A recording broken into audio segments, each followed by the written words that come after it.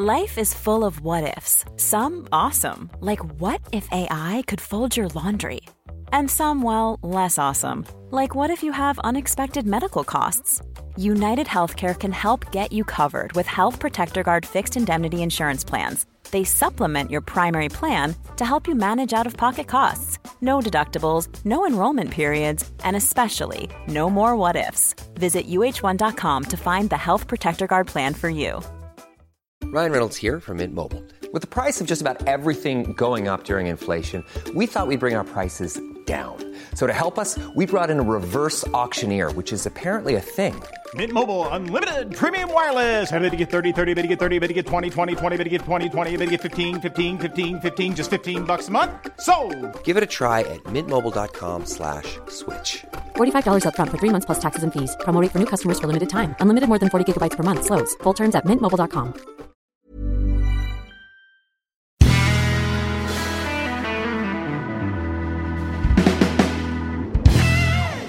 Welcome, everyone, to the Cultaholic Classic Raw Review. You see, whilst the other Cultaholic lads are gearing up for Sunday's live stream of Adam Pacitti being locked in a room for 24 hours with things that smell, we are examining something that truly stinks.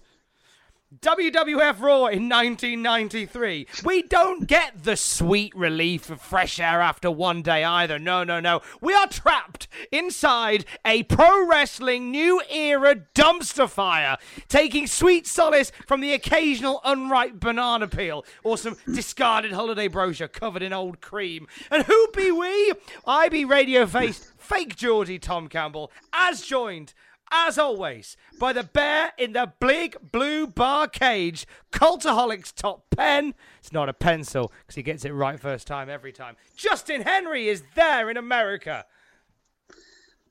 Well, see, this is where you and I beg to differ, in the words of Delbert Grady. You're not in America?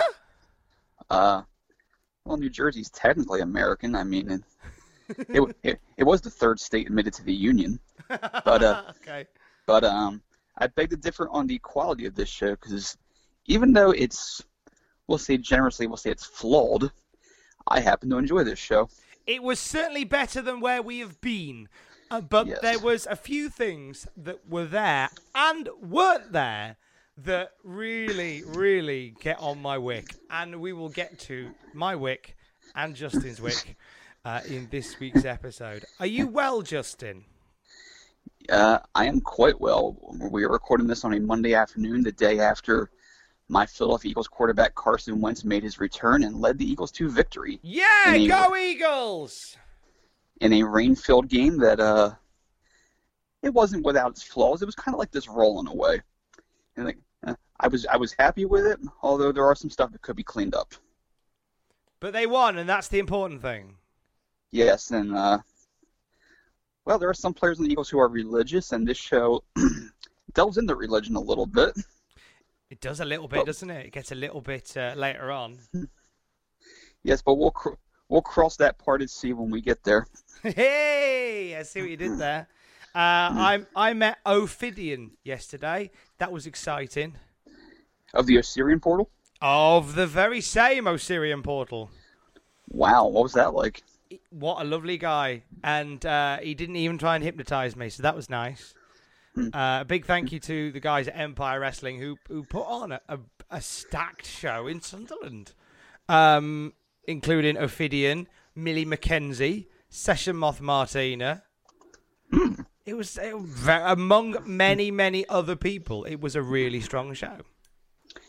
Session Moth Martina is quite the colorful character. She's brilliant. I love her quite a lot. And I have to mind myself, because when I first met her, I was a bit giddy, and then I saw her again. I was like, I can't just be a geek around her, so I'll just go, hello, nice to see you again. She probably doesn't remember who I am, but... well, she should. I mean, you're one half of the Cultaholic Classic Raw review, so... I helped Millie McKenzie with some money. She didn't borrow any from me, but she needed some change on the merch table, and I was helping on the merch table, and so I swapped some money for her. So I can say that we've at least exchanged some coins. Well, I mean, that's pretty lucky, given that you're a loan shark and everything. Yeah, it's very handy. What Millie Mackenzie does not know is that currently that £1 is now £93.20. And I shall be at Hello Wembley on Sunday to claim it. I do follow the up and down of the poundage on the daily here. Because, whenever they mention anything about Brexit, it's just that's where you see the trough. Yeah, and it's and this always goes down at the end of the month when I get paid. Justin's not buying anything from us. Quick, drop the pound. Drop the pound. But hey, It look, always seems that way. we are not here to talk about the grim times in 2018. We are here to talk about the grim times in 1993. Fundamental difference. In particular, this week's episode of Monday Night Raw. What date and where are we, Justin, for this?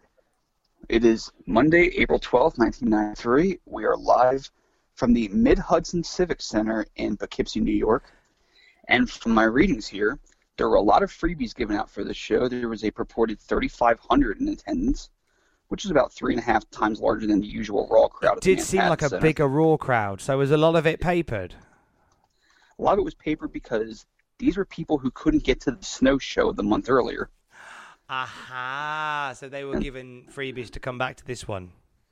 I'm guessing tickets that were good for that show were honored for this one.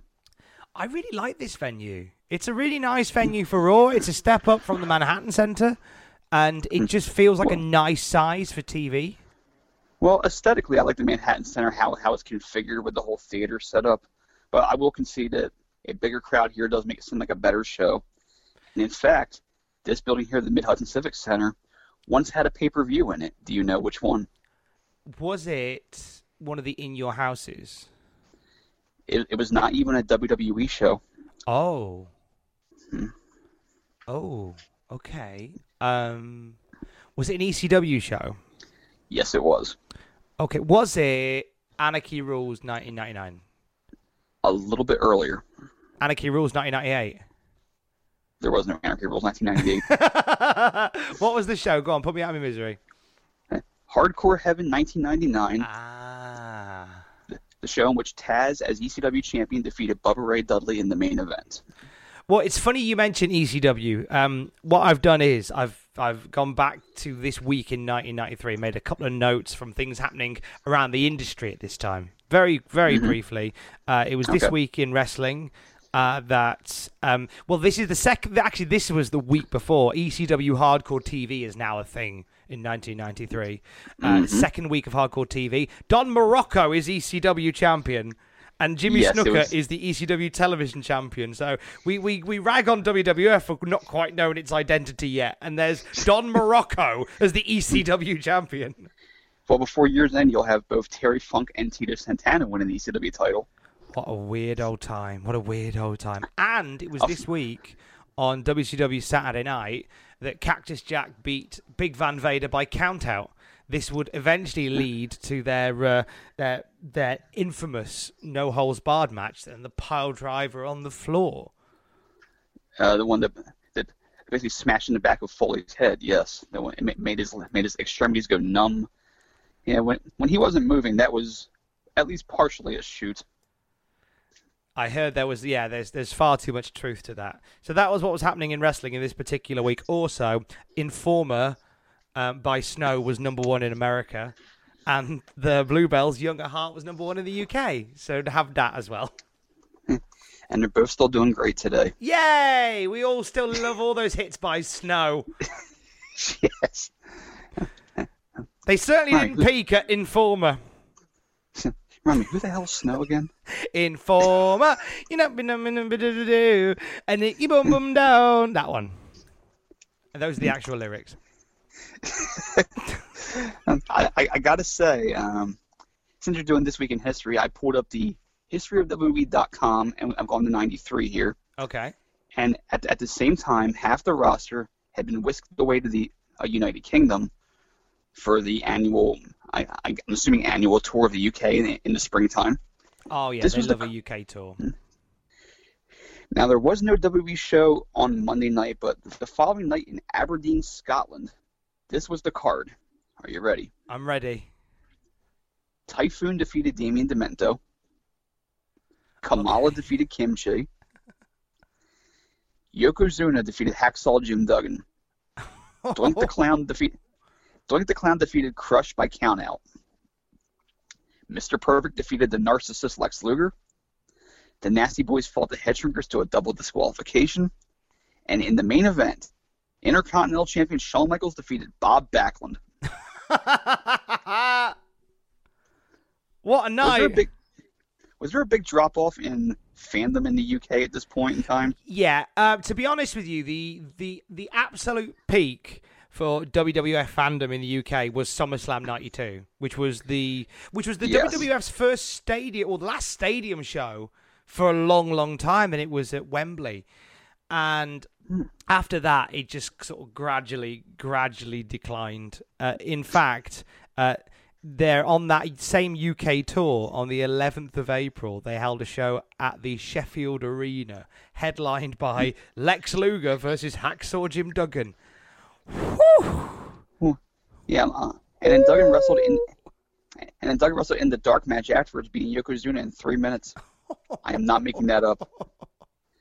I mean, I love Hacksaw and everything, but wow. Mr. Perfect versus Samu from the Headshrinkers. Oh my gosh, people in Sheffield paid for this. Did Vince offer Bulldog to buy Windsor Castle for him if he came back and did this tour? Possibly. Vince likes trying to buy stuff in the UK. Vince McMahon did attempt to buy Newcastle United Football Club a while ago. There was strong rumourings that have been since confirmed by Bruce Pritchard that Vince McMahon was interested in buying the resident Geordie football team, Newcastle United. And I am currently looking where I'm sat right now. I'm looking out and I can see St James's Park where Newcastle play, and I'm just sort of picturing a big WWE logo on the side of it. And all of a sudden, here places all the players with bigger players because that's how they got to sell them to the public and. Up front for Newcastle, Gary Stridham. Wow. Ico patches on the uniforms. Oh, if only Vince actually bought British football, we'd have such a time. You don't bend it around the defense. It's what a maneuver. Oh, Vince, try and buy Newcastle United again, please. That'd be amazing. That'd be amazing. Anyway, let's crack on and go back in our Ica Pro powered DeLorean to Monday Night Raw of this very year, Sir Justin. So we start off, and I realize that this is the last taping for Rob Bartlett. This is our last night with Rob. Not the last night, because he's on next week's show, but this is the last taping. Okay. Because we're taping two shows tonight. This week's and the April 19th episode, which we'll cover next week, which would be the farewell to Robert Bartlett. Do you know what? That is a real shame, because I didn't think he was too bad on this show. He did have some moments on here. He had some physical moments, and he had some decent one-liners that actually they tickled a part of my brain that appreciates a little bit of acerbic humor. He was good. He was good this week. The show begins with a very, I want to say, Attitude Era-like moment, because I didn't realize they had moments like this before 1997. The hidden camera watching a backstage moment, which wasn't a prevalent thing until Vince Russo became part of the writing staff, I believe. We see Money Incorporated basically consulting with the Beverly Brothers and are paying them for information on the Steiner Brothers, because on this show, Erwin R. Scheisser is going to wrestle Scotty Steiner. So basically they're just buying whatever they can in terms of inside knowledge. It's like insider trading, but it involves wrestling.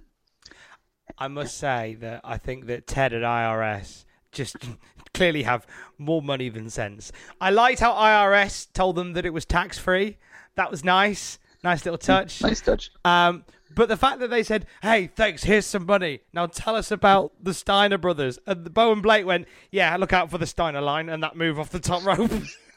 Like, what? What false economy? You could have just watched the video, lads. You could have listened to this podcast. You could have listened to this. But you, hey, send us, put some money in our Patreon. We'll tell you how to beat the Steiners next week. Okay, here's how I do it on Fire Pro. Usually I play somebody like Yeah. Vader. Justin's mapped this out on Fire Pro already. Yes, I'm the Alexander York of video games. That'd be a great gimmick. You just play out the games on Fire Pro. This is how they'll go. Okay, now at this point, you slam up. He should fall out of the ring automatically because you're so close to the ropes. And then you pull the chair out. I know for some reason it has a bar on the bottom of the chair, but ignore that. That's just a cosmetic choice on the part of the developers. Anyway. So, as we said before, this is a pretty good-sized crowd, about 3,500 reportedly. Yeah. A lot of them are freebies, but it made for a nice atmosphere.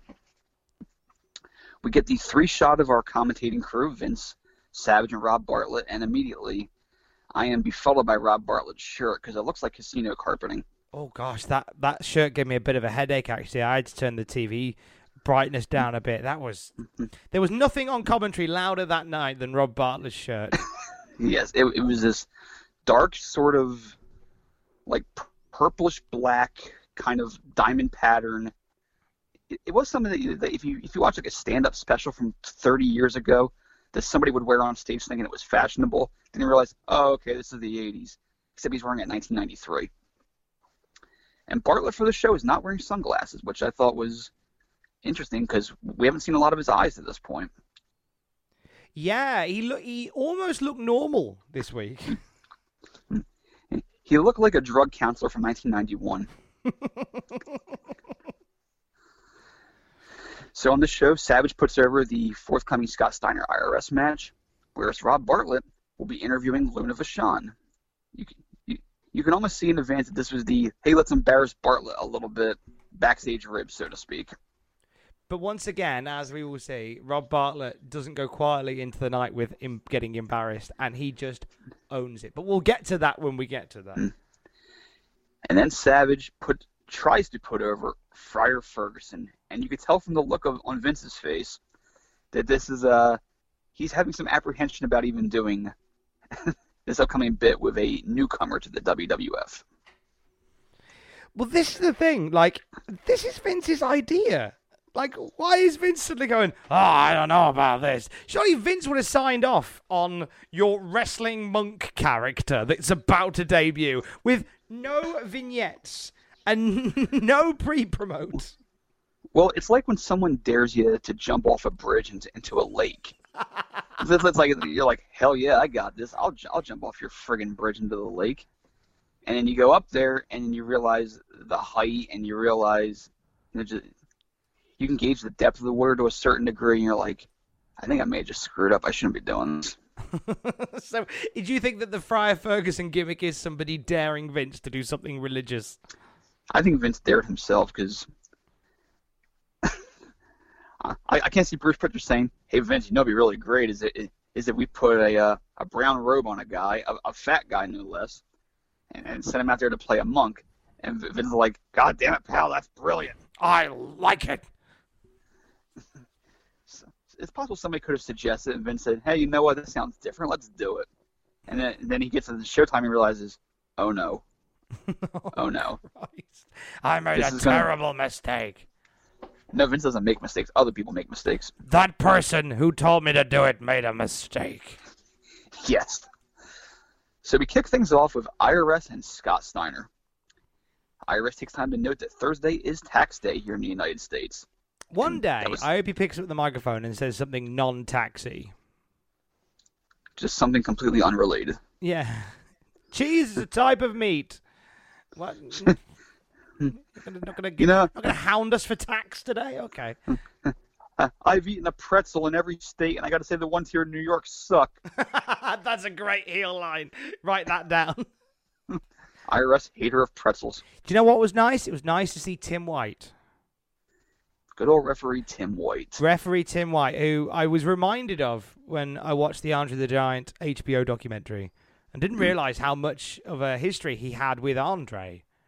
Well, he was, I won't say he was like his servant, but he was so close to him that he would help him out with little things because, Andre couldn't always move around very well, or travel could be difficult for him. So he assumed a great friendship with him. And he's got a lot of warm memories of Andre, as evidenced by that documentary and other interviews he's done over the years. The less we say about the Tim White suicide stuff, the better as well. Because that was It's funny when you look back on stuff in the wrestling industry and go, why did we find that funny? What's wrong with us? Wait, you found that funny? Initially, I think. Obviously, now I'm like. I think when I watched it at the time, I was just kind of okay. That's a running joke. That's cool. But now I'm mortified by it because it's like that's terrible. That's so bad. I have the same feeling watching that as watching Fred Flintstone have a cigarette round the back of the cave. Just like at the time it brought some mirth, and looking back, I thought this is terrible. This is a terrible, terrible thing. In case we don't cover it 12 and a half years from now, when we're still doing this podcast, I was out on a movie date that night, and because I don't silence my cell phone, I quiet it, but I leave it on. I got a text in the middle of the movie. A guy says, apparently Tim White just killed himself at the pay-per-view. A friend of mine texted me that. Oh my god! And I'm just, huh? I can't remember what movie I was watching. It wasn't Chronicles of Narnia. It might have been. But it was just, so I'm trying to enjoy this wonderfully, cheerful, amiable movie. My girlfriend is enamored by the beavers that were in it. I have no idea why. And I'm thinking, Tim White killed himself on a pay-per-view. I'm scrunched out trying to reconcile this and just, huh? So yes, that was my memory of that angle. And then it became like an online exclusive where every week there'd be a new video. Tim, that's not wise. With Josh Matthews saying that. Oh, it was certainly a dark part of Josh Matthews' career, and that's saying something. Speaking of dark, we go to the dark-shirted Rob Bartlett. Nice. Who asks why IRS needs suspenders if he's already wearing a belt. I like that line. That was a funny line. And I realized during the match, because this is how stupid I am, Iris actually wasn't wearing a belt. He was referring to his tag team belt. Did you not get that straight away? Not straight away. I'm thinking, well, that would be an interesting sartorial choice to have a belt and suspenders on. It means you're overly cautious. And then either way, he had a decent point. Yeah, I like that. That made me laugh. I was like, yeah, that's one for you, Rob. Randy Savage couldn't get over the fact that this was a singles match with Ted DiBiase and Rick Steiner not physically involved, because he made sure to notice there are no tag ropes. Yeah, he was very much keen to point out the lack of tag ropes. Now this isn't a tag team. This isn't a tag team match, because even though Rick Steiner and Ted DiBiase are on the outside, you might think it's a tag team match because on the WrestleMania Challenge Nintendo game, your partners will be on the floor during tag team matches, so don't get confused. Do you think that's what it is? He didn't want anybody who'd recently played the WrestleMania Challenge game to think, oh no, it's fine, it's a tag match. They'll in a second, they'll press select, and they will jump over the rope and perfectly clear the top rope and land in the ring. Of the 4 WWF games for Nintendo, that was by far the best one. When is Andre the Giant teaming up with you? Yes. Yes, you and your troll doll hair and your generic tights. Incidentally, the best way to beat Andre the Giant was to be Ultimate Warrior, because Ultimate Warrior was the only one that did the press slam out of the ring. But Andre could jump back into the ring if he knew how to basically grind against the apron and throw yourself back in. Oh, I always found that Andre couldn't get back in the ring. No, there's a way to jump back in. There is. Oh, see, I didn't think that worked for Andre. Hey, if you played it, let us know on the Twitters. Who's right and who's wrong. We'll keep a tally. There is a way. There is a way. So Scott Steiner makes his way out with Rick, and it dawned on me listening to OSW Review this weekend, Scott Steiner looks like Dave Meltzer. Oh my God, you're right. Like, terrifyingly like Dave Meltzer. Like Dave Meltzer quantum leaped into one of the Steiner brothers. As if that James Vanderbeek Twitter account took Big Papa Pump's face, airbrushed off the goatee, and put it on Dave Meltzer's head. And we're talking early 90s Dave Meltzer when he had the Melts mullet. It looks like him. And Meltzer's pretty swole these days. So I reckon if he went bleach blonde, he could probably look like Scott Still. Well, I mean, the word that I get, is that I am, I suppose, your hookup. And, that is a holler, 6-star impression of Dave Meltzer. Holler, if you hear me. And then Brian will throw something else. And we go now to Scott Steiner versus Erwin R. Shyster. Basically, I always seem to remember Dave Meltzer calling into the law, live audio wrestling. And I feel like every time they go, so Dave, what's happening with this? He'd always go, I don't know. I feel like every question they answered him went, well, I don't know. It's like, all right, Dave. Cheers, mate. Well, your guess is as good as mine. And you're a great analyst. Thanks for coming on, Dave, mate. I gotta say, if we ever see Todd Pettengill interview 1993 Scott Steiner, that is Meltzer and Alvarez. Oh gosh. Because if you close your eyes, you can't tell Pettengill from Alvarez except for the fact that Alvarez is intelligent. if God, Alvarez sounds dumb today, oh, that's Todd. God, Todd sounds smart today, oh, that's Alvarez. Todd's a radio boy now, anyway, so that explains it. And Brian's a better radio boy. Yeah, but we digress. We digress because this is actually a really fun match. So, it is a good match, actually. These two really do knock about really nicely together. Although I had to note one of Bartlett's more absurd lines. This is like something you would see on a T-shirt at Hot Topic 1999. Blood is thicker than water, but then again, so is toothpaste. Yeah, I that washed over me, and I had to rewind it and go, "What? Why did he say that?" Okay, there was no reason. He just said it. Very Dada-esque. My favourite bit of this match, I don't know why it tickled me.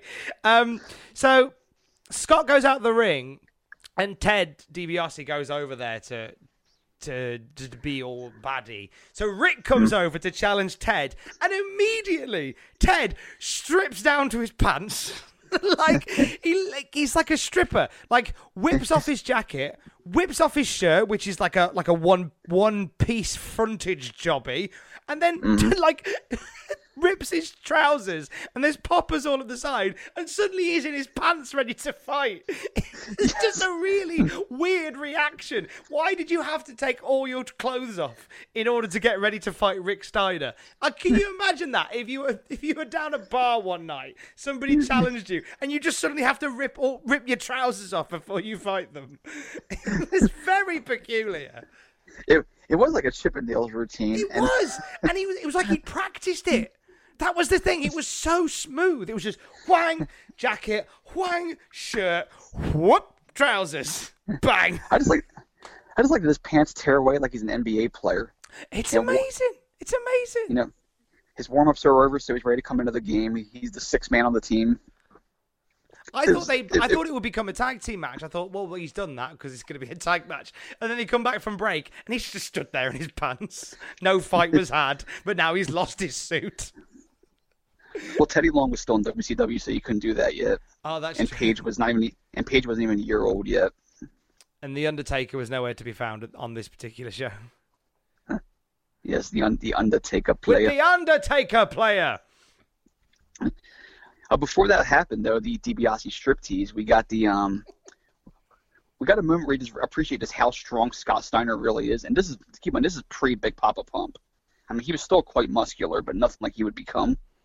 He's going for a simple vertical suplex at one point. They kind of whiff a little bit, where Scott he does almost like a pump fake. But Iris goes to jump anyway, and with Iris's feet 3 inches off the mat, Scott muscles him over into the suplex anyway. And Iris wasn't even like in the jump motion at that point. Like he was descending, and Scott just muscled him over anyway.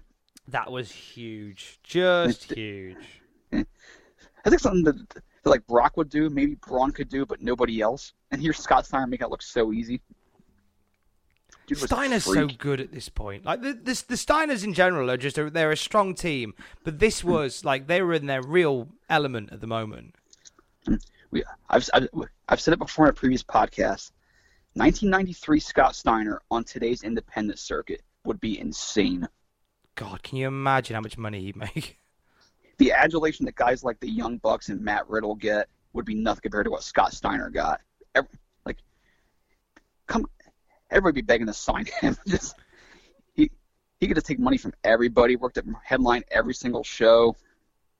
He was a marvel. He might be the pound for pound greatest athlete I've ever seen in wrestling, legitimately.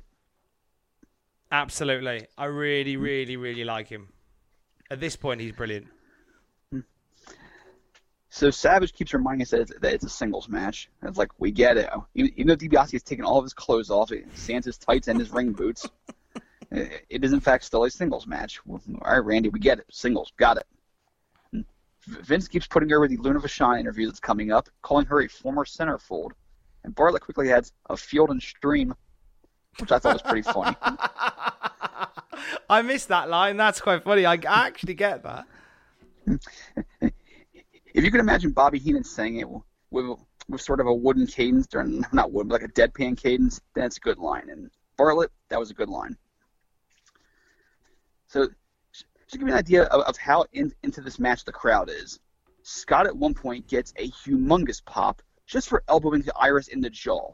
Just a basic setup to another move, and the crowd goes nuts for that. They are so hot for Scott. It's brilliant. It is, and Scott even does the Randy Savage leap over the ropes while holding the guy, so you can throw him across the top rope, but he does it while holding IRS's necktie. That was good. Awesome. That was I like it when I think I've seen people do that to IRS before. It's always funny. But with Scott, it comes off as like a funny dick move. Yeah. I enjoyed it immensely. So late in the match, Scott hits the double underhook drop. DiBiase breaks up a possible pinfall attempt for the disqualification. It was a fun match, but of course we're not done yet. Because the Steiners come in, it's a four-way brawl. They get DiBiase up for the Steiner Bulldog. They outrun the Beverleys to prevent it. And we get...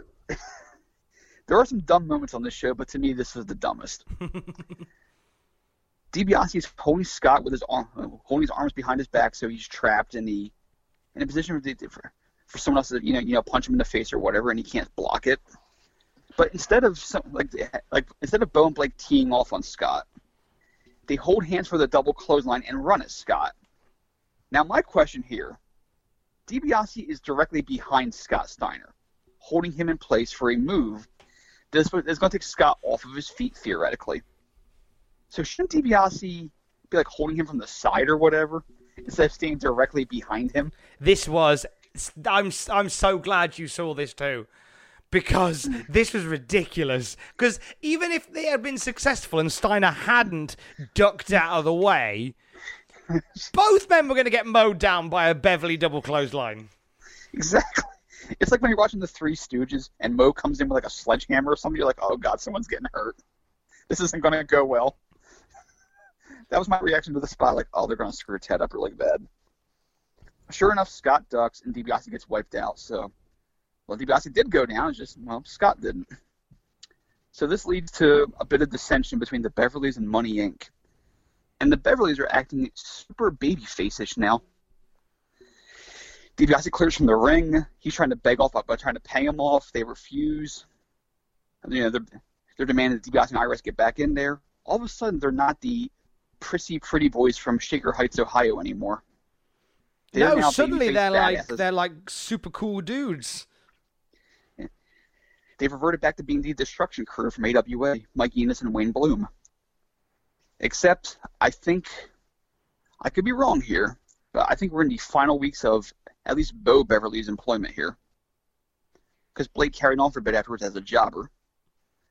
And I think Bo finished up after... I think all the guys on the show went on the European tour after this.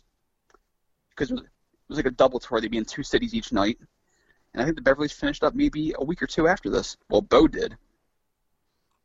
It seems a strange time to decide to try and turn them face.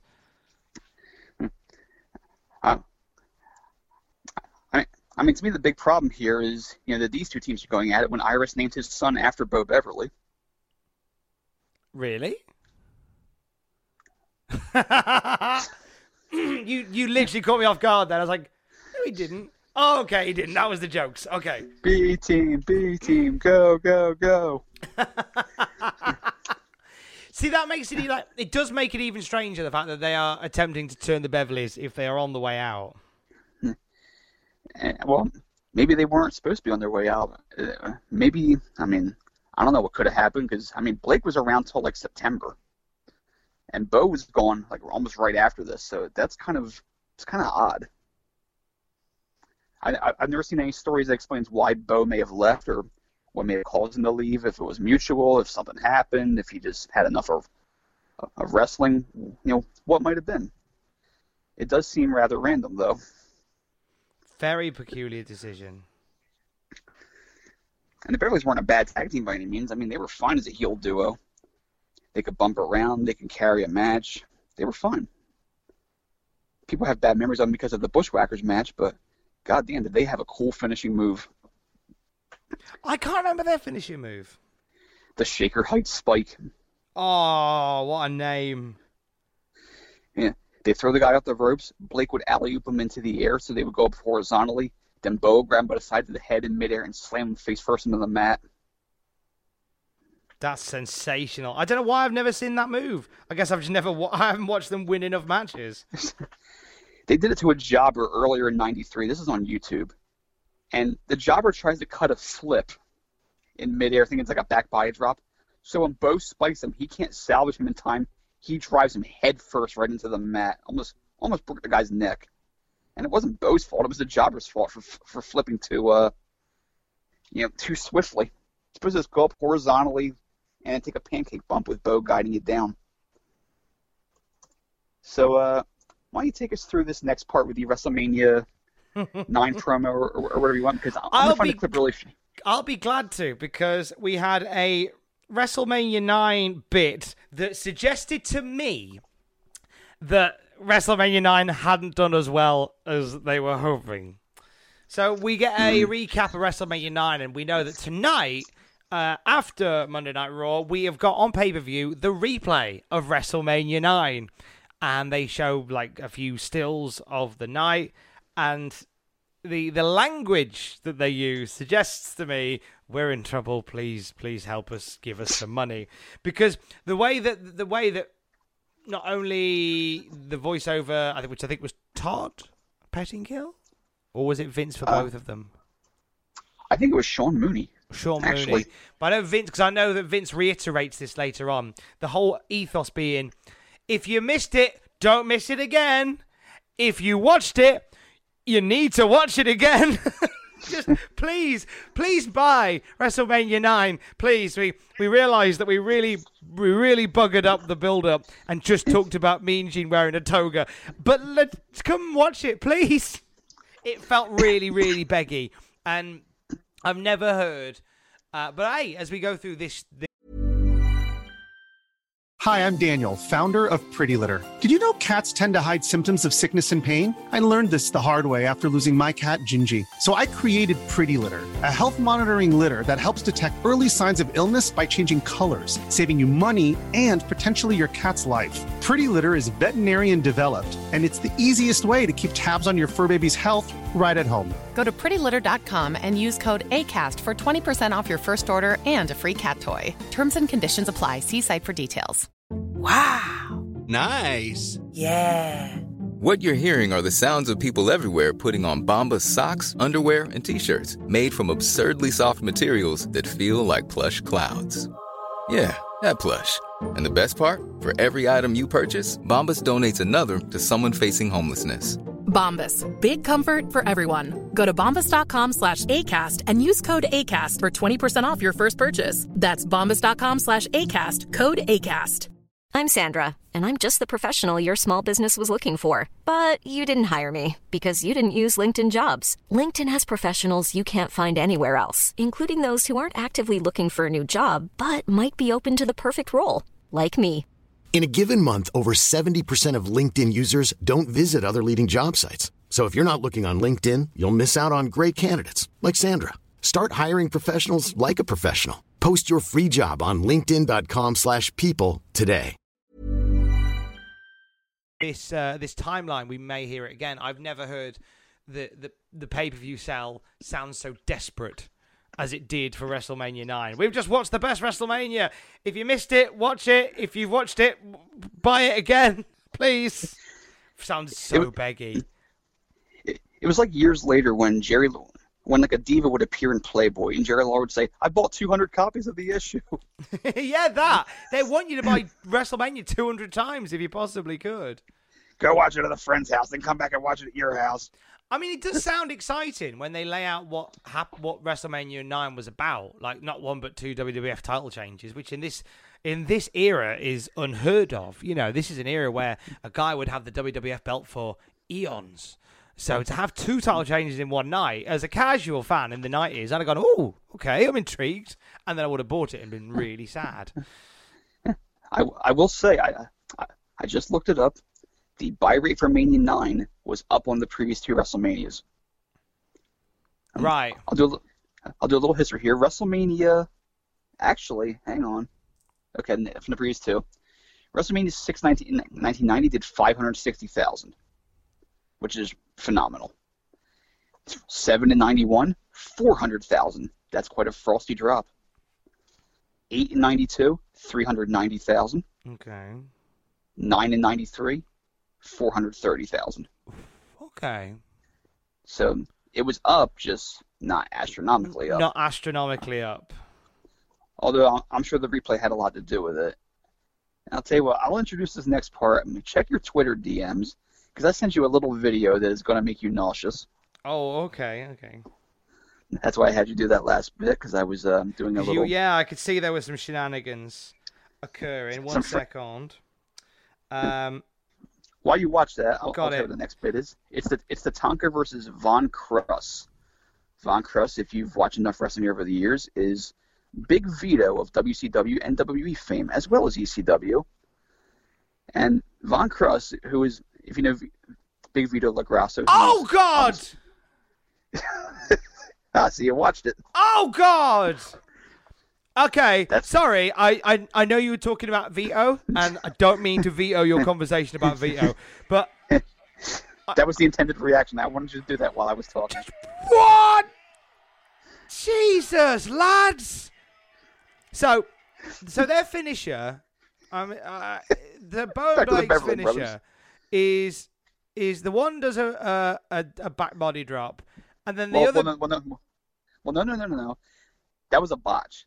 In the real version, Blake just pushes you upwards so that you go up horizontally, like you're Superman flying through the air. Right. That's what the guy was supposed to do. He didn't do that. But either way, he goes up for like a flapjack type maneuver, and then the other chap just grabs his head and just drives his head into the ground, and like he lands head first on the canvas. Yeah, it's supposed to be just a face first landing. That Bo just guides you down somewhat, at least gently and normally.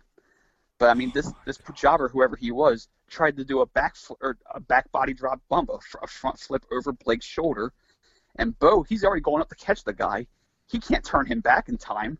So this is as good as it's going to look, and bam, pile drives him headfirst into the mat out of the air, and it is brutal. Jeez. And the guy just crumples like his neck is broken. I assume he was mostly okay, because it would have been like Charles Austin, where you would have heard about the story later on. Yeah, we'd have known if he was if he'd have died. Yes. Just pull him like behind the curtain like it's the Simpsons, like his arm's still sticking out, so you subtly just kick his fingers away. Good gravy, that's mental. That is ridiculous. Yeah, we'll put it on Twitter once the show goes up, but wow, that's ridiculous. Sorry, Big Vito. Yes. So it is the Tonka versus Von Kruss, who I mentioned is Big Vito, and he's playing a German character. He's introduced by Howard Finkel as being from Germany, not Berlin, not Bremen, not Hamburg, not Cologne, not Munich, just Germany. And intriguing. Speaking of intriguing, here's something that blew my mind when I realized this. These two were on the SmackDown brand in 2006. They were, weren't they? Oh gosh. Big Vito was dressed wearing Big Vito. It was a comfort choice. And Tatanka was Tatanka. He was just a 13-year older Tatanka. I remember Tatanka's last run, and it wasn't too bad. He wasn't awful. They gave him that, like everyone in the mid-2000s had that generic sort of hard rock theme song, like the heavy bass guitar, like the Miz's first song and Gene Snitsky's first song and Shannon Moore, all had like the same kind of music. He got a song like that. It had the war cry at the start, but then it went into the generic rock music that dun dun dun dun dun dun dun dun dun dun. It was so like, and they added like these like birds shrieking in it, like these screaming eagles or whatever. It was really bizarre. Very, very kind of generic, but with added bird squealing. Yes, that's really. And I can't remember one match he had. I just know he was there. Well, this is on this occasion. This is just Tatanka, just running through Von Cruz. There's at one point where he gets chucked into the corner, and Von Cruz bumps a bit like Sonic the Hedgehog losing his rings. Yes, he just arms in the air, hands in the air. It looks like he's just lost his rings. It was a good look. His feet kick out. He lands on his back. It's really strange. And Von Cruz, for being a bigger guy, he bumped like a champ in this match. He really did. He really did. He flew around off monkey flips, hip tosses. Doink shows up early on in the match, comes down to the ring just to establish his existence. He uses a squirt flower to drench the fans, and then he leaves. Okay. Pointless. Turns up and clears off. It's at this point in the match that Vince explains to us the significance of Tatanka's red hair. He says, and I'm quoting here, "It represents all of the blood of the Native American nation combined." But does it, though? Or is that just Vince just riffing? It sounds like someone that is well-meaning, but was just thrown together by someone that is well-meaning but slightly ignorant. It feels a bit ignorant. I like Bobby Heenan's explanation for what it was. He said years ago, it signified that he was the Grand Marshal of the Lucille Ball Parade. Oh, I miss Bobby. Yes. So Tatanka starts chopping the living crap out of Von Cruz. I mean, these are like Big Show shush chops, just echoing. Von Cruz's chest is redder than William Regal's after a chop fest. Tatanka did a number on him here. And we get to this weird spot late in the match because Von Cruz, this is like a 4-minute match, and Von Cruz gets some offense late in the match, which is weird because he got in his stuff early. Tatanka takes over. You think it's going to just be smooth sailing to the finish, but no, the tide turns. But Tatanka makes his comeback, and as he always does in his comeback, he starts doing the war dance. He's on the war path. He's Tatanka-ing up. Yes, hopping on the one foot, then the other foot, starts circling around. Von Cruz is trying to register fear and nervousness at the idea of his opponent powering up. So he starts backing up, and he starts almost dancing himself, like he's in sync with Tatanka, while making this horrified face. So it's like Tatanka Dance Dance Revolution. You're trying to keep in time with what's going on, and failing miserably at it. And it was shortly after this that Tatanka just went crazy, hit all the chops forever, and then we got an end of a trail, and Tatanka wins and continues his winning streak and his streak as most popular person on Monday Night Raw. Yes, that was a fun match. It was good. I was really surprised by the amount of offense that Von Cruz got. Really impressed. Like, it's almost like they went, he could be a thing at some point. There is that, and he did have a pretty good career for him afterwards as one of the Mamalukes and as part of the FBI. He did fine for himself. But to me, Tatanka, he has this almost the same match every time, but he's fun to watch because he puts energy into everything he does. There's an emphasis on how hard the chops are, and when he goes into the war dance, and when he's a good power brawler for what he is, even if his matches are kind of, I guess you could say, paint by number in a way. Like, what he's going to do before he does it, but they're all fun to watch. in an era like this where some of the performers are so shonky, Tatanka is consistently okay. And there's nothing wrong with that at all. No, not at all. When in a show like this where it will just jump around so much in terms of quality and stars, Tatanka is kind of like this divine constant on Monday Night Raw. He is reliable. He is very reliable. And if you tweet him, he will definitely retweet you. That is cool. Yeah, he retweets everything. I have nothing bad to say about Tatanka whatsoever. In fact, I'm going to tweet him now. I want you to tweet at him. You were a wonderful constant, despite being paint by numbers. You were fantastic. Right. Just see what he does. Recording at Cultaholic Classic Raw Review with JRH. Writing. You have been blocked by real Tatanka Chris Chavis. Are you blocked? No, I'm not. I'm saying I'm hoping you're the first one. That Tatanka. Is it at Native Tatanka is the divine constant of Monday Night Raw in 1993. Hashtag Buffalo. It turns out he's blocked two people, you and Lex Luger. And I'm going to find have we got a GIF of Tatanka? No. Right, I'm going to have to... So, after this match... You talk about that, I shall continue to tweet Tatanka. Okay, so after this match, we have yet another hard sell for the WrestleMania replay, hosted by Sean Mooney. And this part really gets me, because the replay is on right after Raw, at 10 o'clock Eastern, and on the West Coast, it's going to air at 10 p.m. Pacific, on a school night. So this is a product that is geared towards children. WrestleMania at this point was almost a 3-hour show. This is going to run until 1 in the morning. I guess they're assuming that the parents are going to record it for their kids, but at least it's paid for, so the kids can watch after school the next day or whatever, if they hadn't already seen it. And to make matters even stranger, the video release, they say it's April 22nd on Coliseum Video. That's just 10 days after it's 10 days following the replay. So I guess they're hoping that you buy the replay and the VHS, which that's ambitious. Just anything, else. Just buy it all and then buy it again, please. Because do you know how much it costs to build that Roman Colosseum in Caesar's parking lot? We got to pay all that back.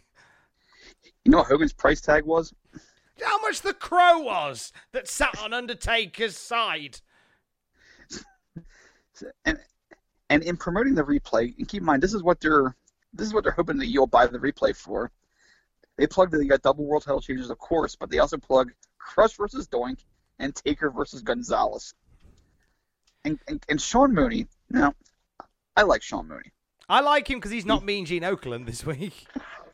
Yeah, Sean Mooney is he's a pretty consistent. He's a pretty level-headed announcer.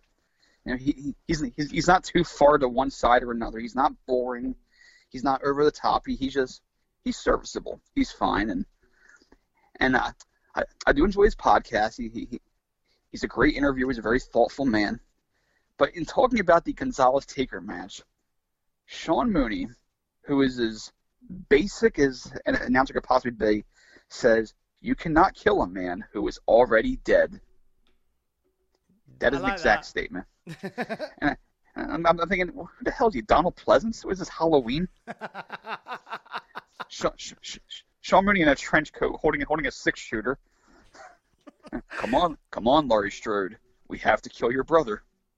Oh, even though he is already dead and he is pure evil. That's a lovely thought. I hope in this Halloween remake that comes out in October that Sean Mooney is Dr. Loomis. Weirder things have happened. So Sean Mooney plugs WrestleMania 9, tells us to buy it and buy it and buy it again. We go to ringside. Rob Bartlett makes me laugh. Genuinely makes me laugh here. I know I got on your case for being a Rob Bartlett apologist, but I'm quite happily going to join you on that side of the Rob Bartlett fence for the line that he gives us when he is flicking through WWF magazine. with Hulk Hogan on the front, and that is the last time we will see Hulk Hogan for a bit. More on that in a later on. But as he's flicking through it, you hear Rob Bartlett, who is kind of just chuntering to himself, whilst Vince and that are plugging the rest of the night. And I hear Rob Bartlett say, I'm looking for a picture of me in here, looking through the magazine. Wait, there I am. Oh, wait, no, that's Kamala. It genuinely made me laugh. Well done, Rob. See, Bartlett can be funny. He can be funny. And what really annoys me is as he's getting funnier, they sack him. Yeah, I hate you, funny. Vince. I hate you so much, but offer me a job. I hate you, Vince. That's how we all feel. But, like, why sack him as he's getting better? Speaking of Bartlett, he's part of our next segment. He certainly is. He's standing ringside, and he's here to interview Luna Vachon. And at first he looks so thrilled to be doing this, and I can't put quote marks around so thrilled enough, because he just looks like he's bored out of his skull. And do you know why he looks bored? And I've really just kind of joined his club in literally the last 30 seconds. But I've got to get back to the other side of the fence very quickly just to say, Rob Bartlett, stop chewing gum. Stop. All he's done is chew gum. And that is why he looks bored. He is literally just chewing gum whilst talking on telly. Come on now. Maybe helps with his nerves. Who knows? Oh, but you just chill out with that. I don't know. Mr. Kennedy couldn't do it, so neither can you. Well, what Kennedy had to do his overall character, that he was just above everything, and that everything just annoyed him. With Bartlett, maybe it doesn't. Maybe it's not as effective as it would be for Kennedy, but you know what I mean. Yeah, I know. So here he is, chewing gum, looking bored. Yeah. So he brings out Luna Vachon, and Luna is just grunting. I want to say squeal and grunt. She's grunting at the crowd. Grunting. He's like, you know nothing of me. That is a fantastic impression of Luna Vachon. Where did that come from, Justin? I have a tendency to do voices sometimes because I need someone to talk to. All right, Rob Bartlett. But Bartlett looks absolutely befuddled while Luna is ranting and raving in an almost Ultimate Warrior-like fashion. How does Luna hold the voice up for as long as she does without straining her voice box? It's incredible. I think Luna Vachon was decades too soon. Can you imagine Luna Vachon popping up on NXT with this gimmick? It'd be brilliant.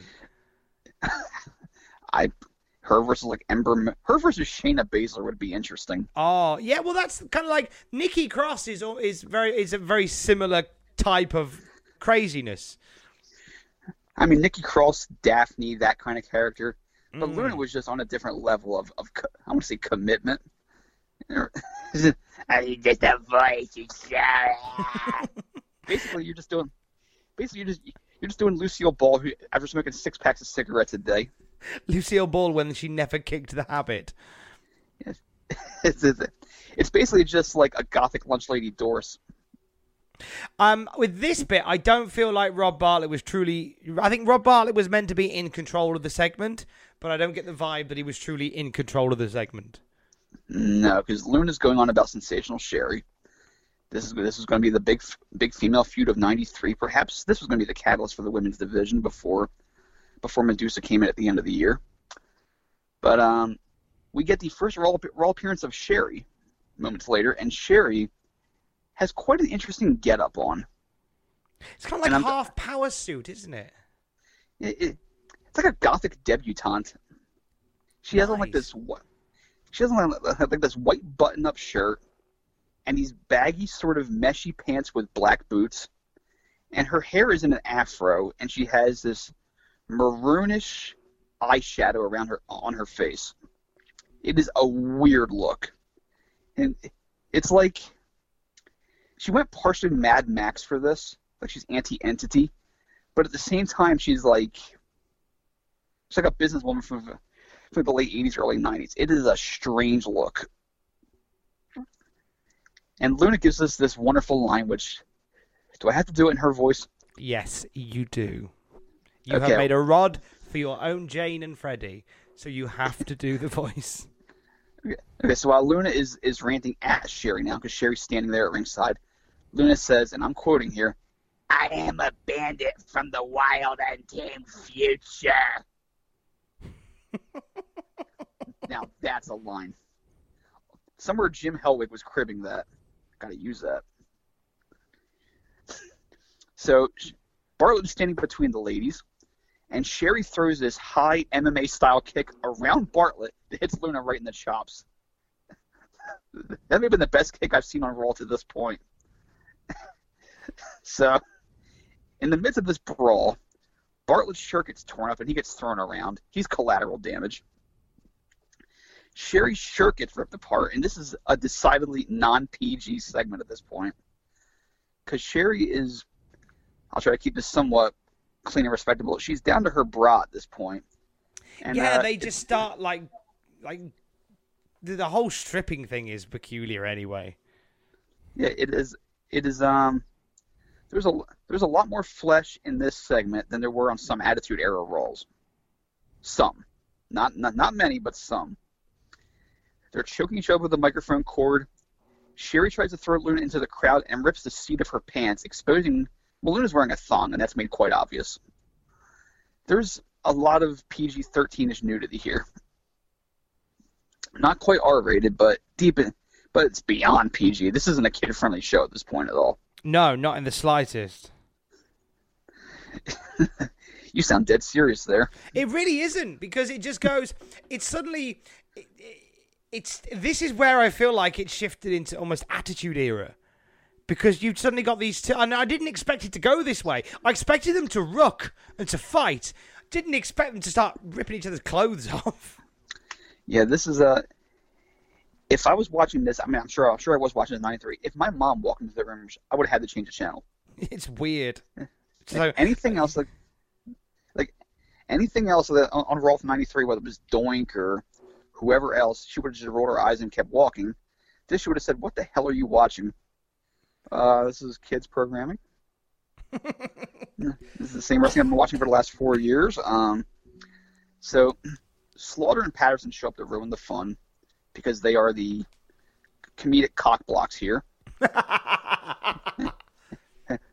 We get a funny moment where Slaughter carries Luna away in the power slam position over one shoulder. That was funny. That was very funny by Slaughter. Slaughter in his tweed sports coat, while Pat's wearing a brown leather jacket. Like they're going clubbing afterwards. They were the original Roxbury guys, Pat and Sarge. That would be a great film. Please make that happen.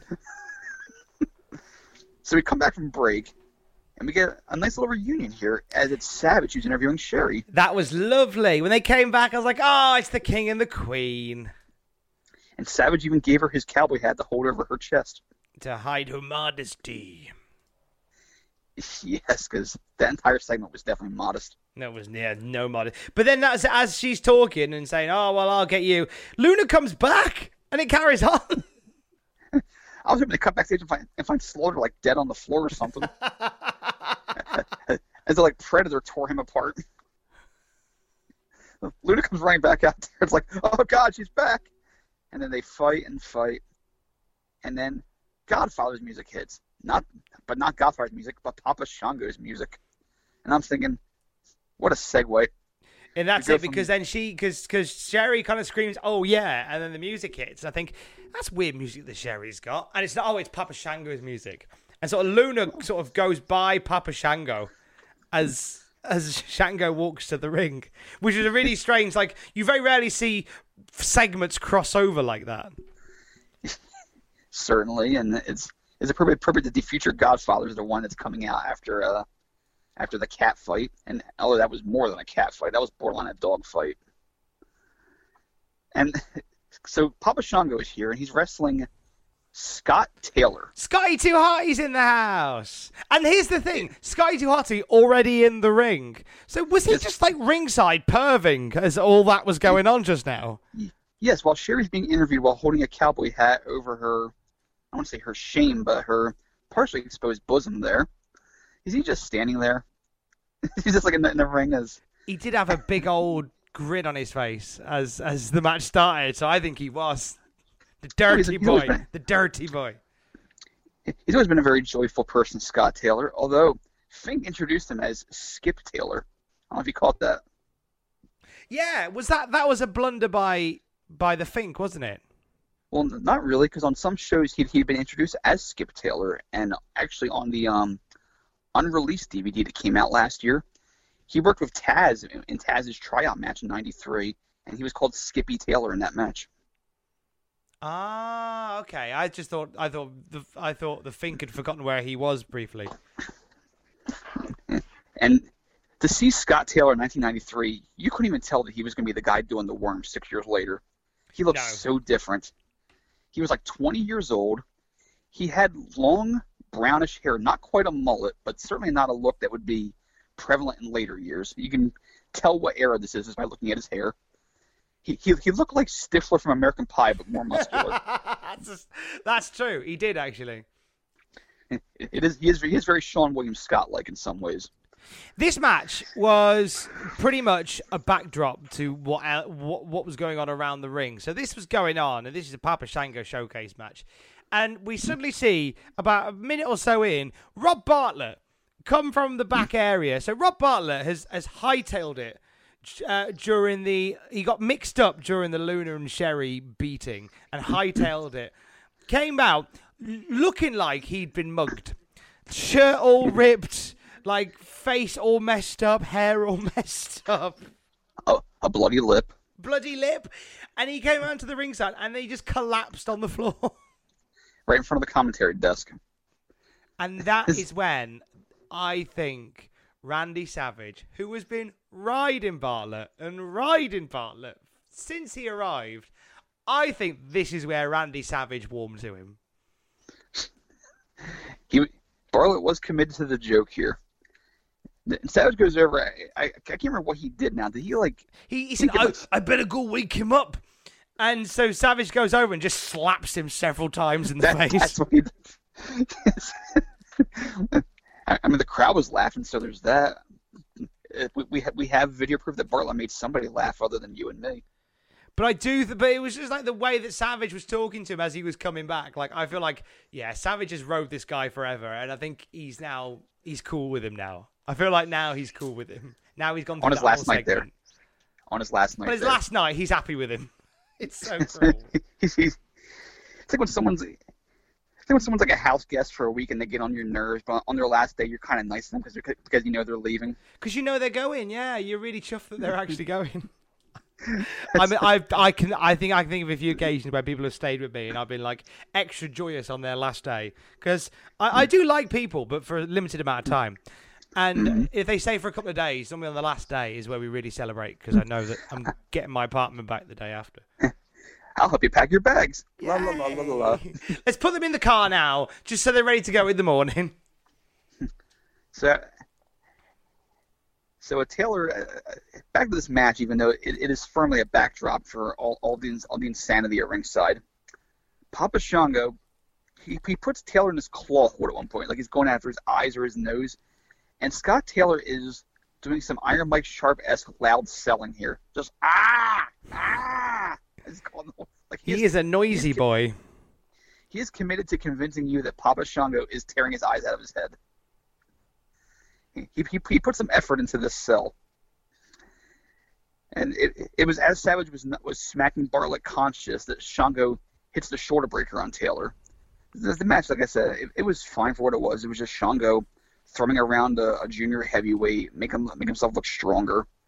It was just a backdrop for all the silliness. It was a silliness backdrop, and that's all it was. But it was always nice to see Papa Shango, because I think Shango's a great character. I love Papa Shango. And of course, seeing the future light heavyweight champion, Scott Taylor.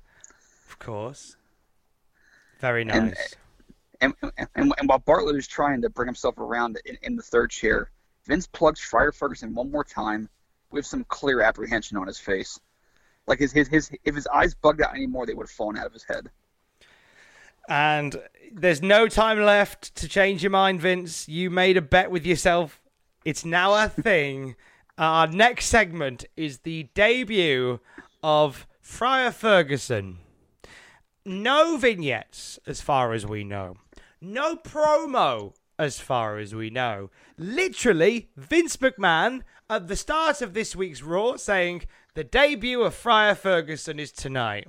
Now, if you're debuting a regular kind of run-of-the-mill wrestler, then you can kind of get away with that lack of promotion. But when your new character is a wrestling monk, it requires even the teeniest bit of backstory. Even The Undertaker, who just turned up at Survivor Series, had the teeniest bit of backstory. Because Ted DiBiase was like, I paid for this guy. He's my boy. That's fine. And we got loads more backstory from The Undertaker as we went on. But like, oh, here he is. He's a wrestling monk. Because of reasons, off we go. Yeah, there was nothing. Like, I could tell I must have missed this show in '93 because, spoiler alert, this is his only match on television. For reasons that kind of make sense, the several religious groups, Catholic groups, kind of complained about this. They weren't upset with the idea of what they saw as a blasphemous character in their eyes. And you could tell Vince wasn't really married to the idea in the first place. So this is his one match on TV. I think he gets involved on next week's show briefly. Yeah, because according to the WWE Network, he is listed, like the thumbnail is a picture of him for next week. But that might just be the WWE Network being wrong. But we'll find out next week. He does have some brief involvement, but that's it for him. This is as close to a one and done as you could possibly be. And personally, I didn't find it to be all that bad. Of course, I mean, I'm not very religious, so it's not going to offend me. But because this happened in the last half hour of the show, I would go to bed 30 minutes into Raw every Monday night at that age because I was only 9 years old. So anything that happened after 9:30, I was usually not aware of unless somebody told me in Tatanka school. must have really been your boy. Yes, because Tatanka was always in the first 20 minutes of Raw. Yes, he was my main eventer. and so if something big happened in the last half hour, I found out in school the next day from a classmate, or my brother found out from one of his classmates, and then he told me. So I never heard of Friar Ferguson until like the year 2000. I'm like, wait, Mike Shaw was somebody else? And I found out through WrestleCrap when R.D. Reynolds inducted him back in the year 2000. Like, why have I never heard of this? That was how I found out, through R.D. Reynolds. He was a blink and you'll miss a character. Yes, Mike. This character. This is Mike Shaw, and if you're not really familiar with Mike Shaw, he would soon be rechristened as Bastion Booger, and have a little more life in that gimmick. Although that's not saying much in a litany of ways.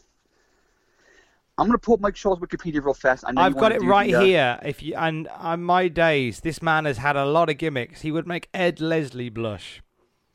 I'm going to read off every ring name that Mike Shaw has ever used. Go on then. And these are alphabetical. I know you want to do the Facebook thing in a moment. We'll get to it. It's not going anywhere. It's all good. Okay. Mike Shaw, who passed away in 2010 at the age of 53. He was a more than talented performer for a man his size. He was billed as being 401 pounds. I think he was 385 on this show, but whatever. He was brought as Clay's weight, but he's about maybe 4 inches shorter. Just about 6'3". These were his ring names: Aaron Grundy, Big Ben Sharp, Bastion Booger, Cousin Mike, Friar Ferguson, Jed Grundy, Klondike Mike, Makin Singh, that was in Stampede when he was rechristened as part of Karachi Vice. The old days. Man Mountain Mike, Mike Stryker, possibly the father of Matt, Norman the Lunatic, Norman the Maniac, Trucker Norm, William Danger, and this is not alphabetical, but Mike the Danger. There you go. What a busy boy. Certainly, he's had quite a distinguished career. How would you describe Friar Ferguson's in-ring debut against one Chris Duffy? Well, it was partially comedic. I should say it was mostly comedic because it was absurd. But I found some enjoyment with it because for as bad as it was overall, you could tell Mike Shaw was having fun with it. Mike Shaw was given lemons and he made lemonade. he was just having fun with his silly idea. A few years earlier, he was Norman the Lunatic in WCW. He was managed by Teddy Long. He was basically an asylum patient who wore like a asylum-style sweatsuit. He had a full head of hair that was just brushed out, looked like he'd been, he's like a penny in the light socket. But he was like the friendly simpleton character, where he was, I guess you could say, he was nuts, but he was lovable. And Teddy Long would like abuse him. He would show this big gold key and basically tell Norman, if you don't do what I tell you to do, I'm going to put you back in the asylum. I'm going to have you recommitted. So he was like a sympathetic character, even though it was kind of a, I want to say it was a corny gimmick, because fans bought into him. They wanted to see Norman get, beat up his tormentor, the man who was controlling him, and break free and be his own man. So he was kind of a popular character in 1990. He had his own little thing going there. I seem to remember him being quite popular. Yeah, he was I hate to compare him to like Eugene in that sense, because they were two different constitutions there for what they were supposed to be representing. But it was the idea of someone that didn't have their full faculties but was lovable. If you know, I think you get what I'm saying in that sense, without being blasphemous toward anyone's condition or whatever. I'm with you. I hear what you're saying. Okay. So it was of that ilk where if somebody tormented Eugene, you'd want to see Eugene lash out and beat them up for being such a bully. Well, Norman was the same way. And that was probably the best gimmick of Mike Shaw's career. Unless you're like a big Stampede fan and you love Mock and Sing, which I won't hold that against you. We won't judge you, but we will judge you. Mock and Sing had some really good matches with Owen Hart in like the late 80s. I will say that. So there's potential for him to be an okay match machine. Oh, absolutely. It's just you have someone bump off of him and let him be like the big powerhouse, and you got a shot at that. But this was something completely different. Now. But Friar Ferguson, though, like you said, he was having fun, certainly making lemons, taking lemons and making lemonade. As best he could. Very limited sort of move set. There was a few moves in there that stood out. The finish was pretty grim. That was the precursor to his Bastion Booger finisher. It was, hang on. I will say during the entrance, though, this was kind of funny. He, as he's walking out of the entrance set with his brown robe on, he has the hood up. He pulls up part of his robe to expose a notepad around his neck. And it just has the word monk written on it in pencil. Just in case you're not sure what he is. Well, no. I figured it out. He'd taken a vow of silence. So he couldn't tell you what he was. Verbally. But then I wonder, could a wrestling monk call spots in the ring? They'd have to write them down on a notepad and just hold the notepad up whilst in a chin lock. Him and his opponent playing charades. Main event of WrestleMania. Oh, body slam! And he points at you all emphatically. Okay, match is 3 hours long. It'd take a while, but he'd get there in the end. Yes, he has his own method of effectiveness, even though it's not efficient. There was a funny spot in the match where Ferguson ended up on the apron, and his opponent is named Chris Duffy. He's this fairly tall jobber with shaggy hair who's wearing the same, whose tights had the same color scheme as Daniel Bryan and Brie Bella's blue and green look. It was a weird outfit he had on. Yes, he was kind of an odd-looking fella also. He tries to slingshot Ferguson into the ring over the top rope, where you pull the top rope and you jerk it back so that they fly over. But Ferguson, because he's 400 pounds, reverses it, and Duffy cuts his flip over the top rope to the floor. And it looked pretty brutal. That was painful. But not as painful as Friar Ferguson's dancing. Yeah, that was a guy who was just told to go out and dance, but just couldn't dance. Everybody can dance. Not everybody can dance well. And yes, Ferguson can't dance well. He had Duffy down on the mat. He proceeds to pull up his robe to expose his chubby thighs and knees. He does something that vaguely resembles the Charleston. Shakes his knees back and forth, and he puts his hands down to kind of do the Dude Love shake, like crossover knee dance. I'm sure I could hear people in the crowd being horrified by that as well. At this point, I wasn't sure if he was a face or a heel. I don't think he knew with dances like that. Oh, how could I forget? Before the match, he drank holy water out of some sort of like flume type thing. Now that was fun, and he did that at the end of the match as well. Doubled down on the old holy water. He even fed some to the fans. Some very blessed fans now in the Hudson Center. It's like some sort of Catholic Gatorade. It energizes him. The end of the match anyway. So he does so. Anyway, the finish is that Friar Ferguson just sits on him, just pulls up his robe and sits on him. It's grim. It just made me feel a bit sad for Chris Duffy. And it wasn't like a full sit-down splash where you just sit on the guy's chest and that's it.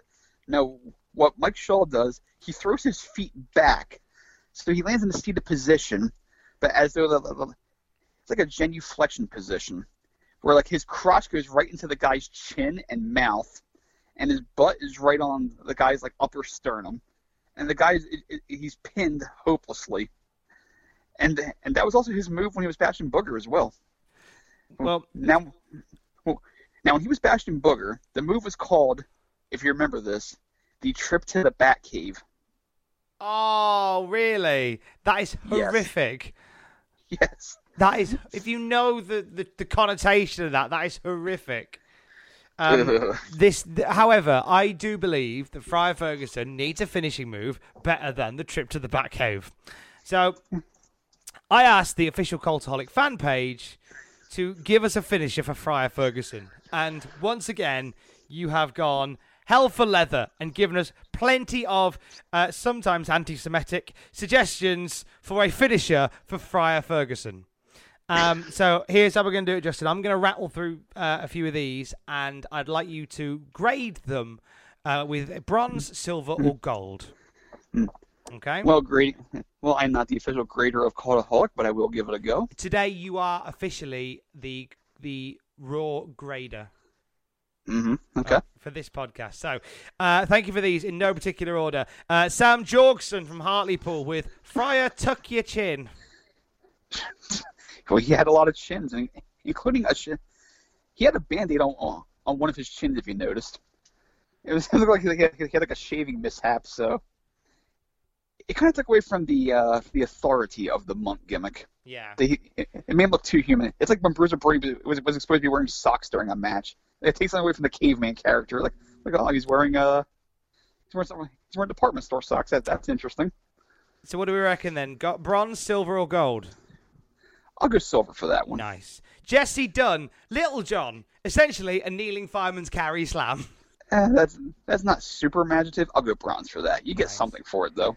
John Mallia with a crucifix powerbomb, renamed the Atheist Annihilator, which sounds very aggressive.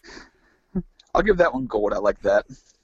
Damien Stone, the Vow of Silence, which is essentially a sleeper hold with a hand/forearm over the mouth.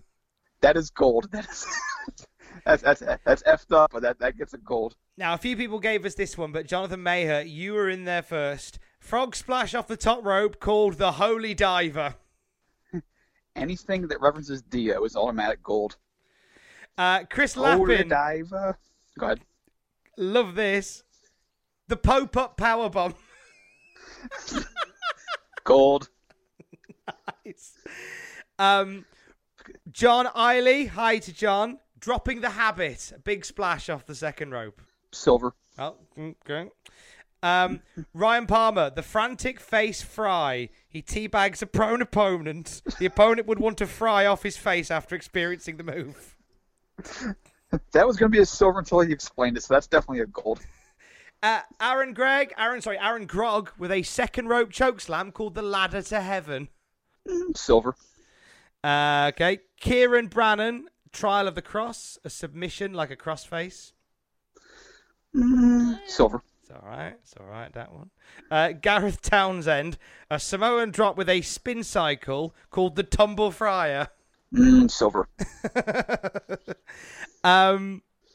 Gaza Williams, the Godly Cleansing, which is, again, a splash off the top rope, but the cover is him praying. Nice touch.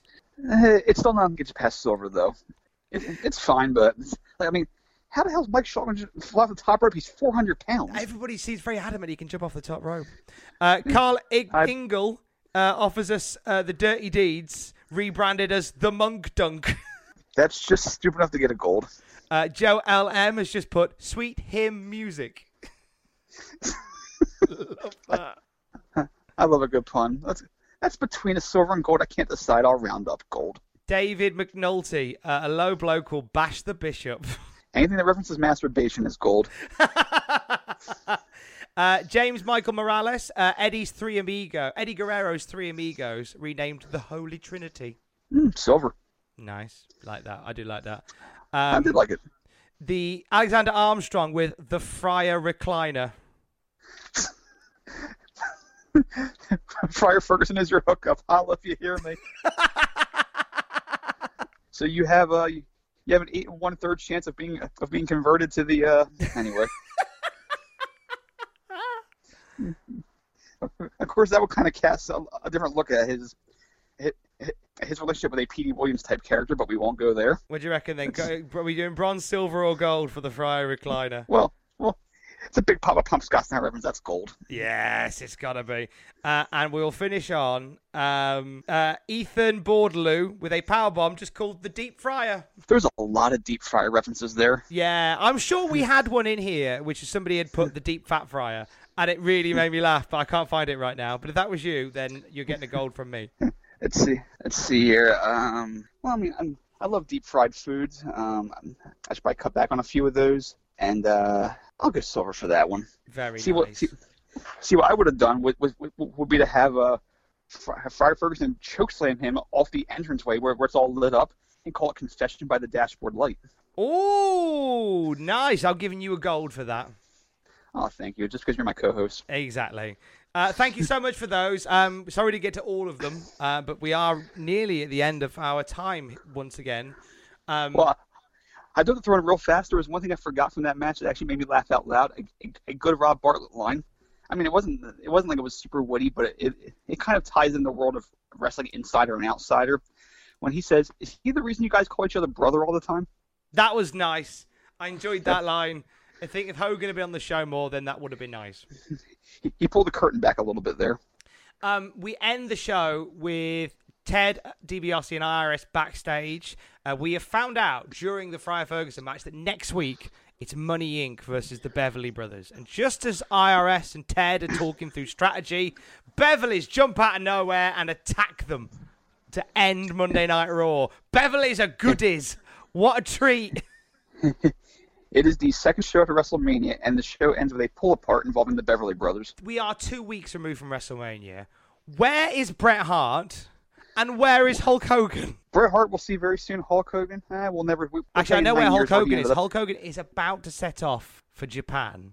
And in 2 weeks' time, we will talk about some of the things he did in Japan that really got my goat. Yeah, in other words, a few things he said in Japan. That's it. That's what he said. But that's in 2 weeks' time.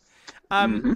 We are nearly at the end of our time together. Justin, your thoughts on this week's Monday Night Raw? I thought it was a really enjoyable show. It wasn't a great show, but it kept my attention. There was enough activity and enough zaniness that made me engaged. It wasn't your typical Monday Night Raw up to this point. I would say it was above the standard. And sometimes that's all you can ask. It was one really good match, IRS and Scott Steiner.